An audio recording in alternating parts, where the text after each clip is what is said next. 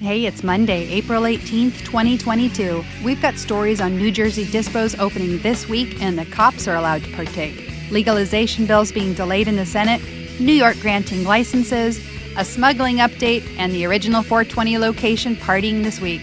So get ready. The marijuana industry is constantly changing with new laws, rules, and regulations. And whether you're working in the field or investing in it, you need to know what's happening. We keep you up to date by bringing you the latest information on the marijuana industry. So get ready, because this is the M News Now. Well, it's a day late for 420, but New Jersey cannabis fans will finally get their weed. This week, on Thursday, April 21st, adult use dispensaries will finally be open for legal recreational sales in New Jersey. The state's Cannabis Regulatory Commission has issued an update on the status of the long-awaited opening. They announced that on 4/21, select existing medical dispensaries will also be able to begin selling cannabis products to any adult, no longer just those with a medical license. There are currently 23 medical dispensaries in New Jersey, but only 13 of those will be open for adult use sales on the 21st. A list of those locations will be posted on the Commission's website soon. And while we don't know yet which dispensaries will be the ones for adult use sales, we do know which companies they are. Of the 13 dispensaries that will be selling to the adult use market, there are 7 different owners, and they're all multi-state operators, meaning they have cannabis businesses in more than one state. The 7 companies are Acreage, Curaleaf, Columbia Care, which was recently acquired by Cresco Labs, Verano, Green Thumb Industries, Ascend, and Terra Ascend. Each of these companies are on the stock market and will definitely be something to keep an eye on. Green Entrepreneur has tapped 3 of them in particular as stocks to watch this week: Ascend, Curaleaf, and Green Thumb. Now, as for the long delay New Jersey has had from the point of passing legislation to this final point of opening stores, it's because the state wanted to make sure that they were taking all preparation needed to ensure that social equity guidelines were met. Cannabis Regulatory Commission Executive Director Jeff Brown said, "We've been intentional and deliberate to do everything in our power to set the market on good footing to start." Governor Phil Murphy tweeted his support, saying, "This is a historic step in our work to create a new cannabis industry." In addition to the opening date announcement, the state showed even more of their positive attitude towards cannabis when the state attorney general's office said that off-duty law enforcement police officers will also be allowed to partake in cannabis. The acting attorney general, Matthew Platkin, issued a memo clarifying that New Jersey police who legally buy or use marijuana on their own time cannot be penalized. The memo makes clear that there is zero tolerance for cannabis use, possession, or intoxication while on duty, though. So great job, New Jersey, and enjoy! The inevitable end to federal cannabis prohibition is still a bit further off. It's coming, but as with most things in the government, it's slow going. This week, Senate Majority Leader Chuck Schumer of New York announced that the cannabis bill he had been promising for April is going to be delayed. He's now saying that the official introduction will take place sometime before the August recess. His bill is called the Cannabis Administration and Opportunity Act. The measure would deschedule marijuana from the controlled substances list, and it would allow states to determine their own cannabis laws, in the same way that alcohol is federally regulated.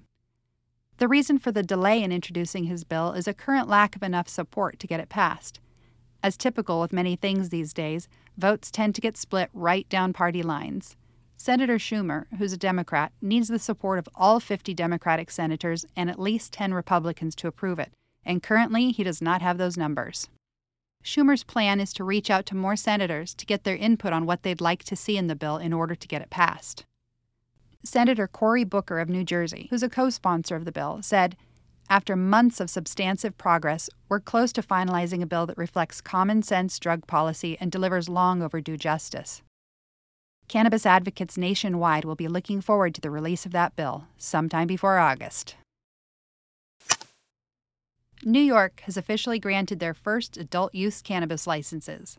The governor, Kathy Hochul, announced on her website that the Cannabis Control Board has approved 52 adult-use cannabis cultivator licenses across the state. These 52 licenses are not the end of issuing, though, as the Office of Cannabis Management says they'll continue to review applications and get them approved as quickly as possible. Governor Hochul said she's proud of the work being done to get adult-use cannabis sales up and running as fast as possible without compromising our mission to uplift communities and individuals that are most impacted by the century of cannabis prohibition. In a nod to their state's efforts to ensure that they're meeting their social equity needs, the governor also said, New York's farms will be at the center of the most equitable cannabis industry in the nation. Assembly Majority Leader Crystal People-Stokes added, we are on our way towards realizing the goal of creating a viable and inclusive path for minorities and small farmers to have the opportunity to create generational wealth for their families and communities. It's legal to possess and use cannabis within your residence.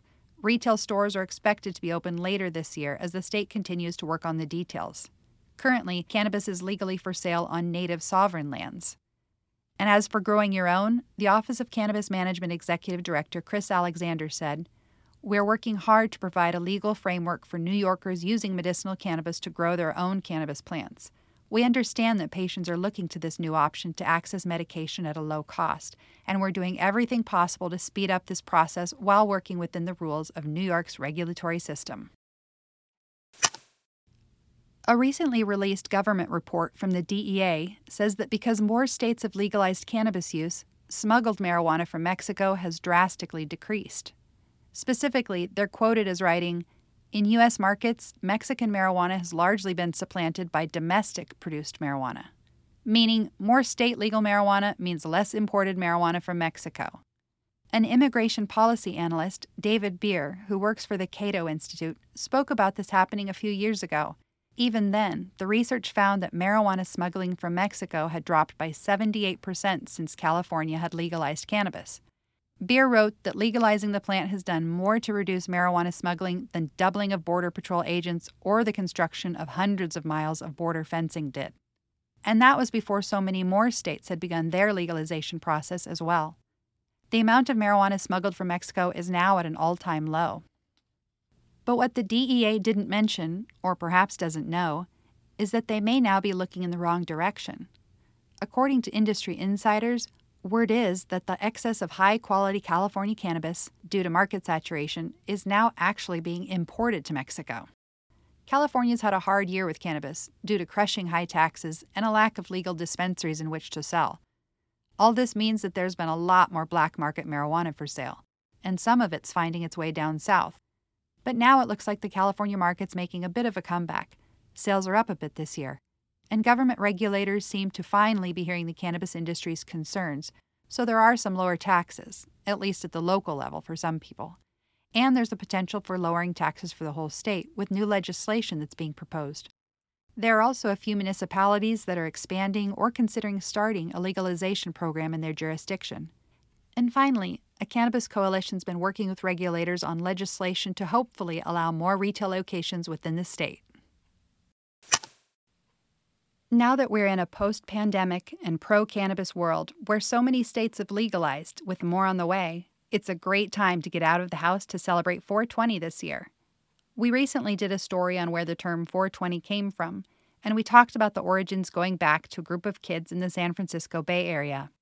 We also learned that something which really helped the term 420 come to popularity was a group of Grateful Dead deadheads who wanted to start an annual event on 420 at 4:20 p.m. where they smoked 420. They put out a flyer, and it got into the hands of a reporter, and the rest is history. This year, San Francisco is poised to be one of the biggest 420 bashes of all as they celebrate where the term originated. The party's planned for a location called Hippie Hill in the world-famous Golden Gate Park. The event's been held here in years past, but was off for the last 2 years during the COVID pandemic. So after a long hiatus, this year the party should be going off. And for the first time ever, this year's 420 celebration on Hippie Hill will feature legal cannabis sales from licensed retailers. The gathering itself is free and open to the public, but there are also some VIP options available. And in addition to finding weed for sale, there'll be plenty of 420 foods for your munchies and some great entertainment lined up. Headlining this year's entertainment is local legend Berner of the brand Cookies, as well as appearances from comedian Jeff Ross and cannabis entrepreneur and all-around legend Mike Tyson.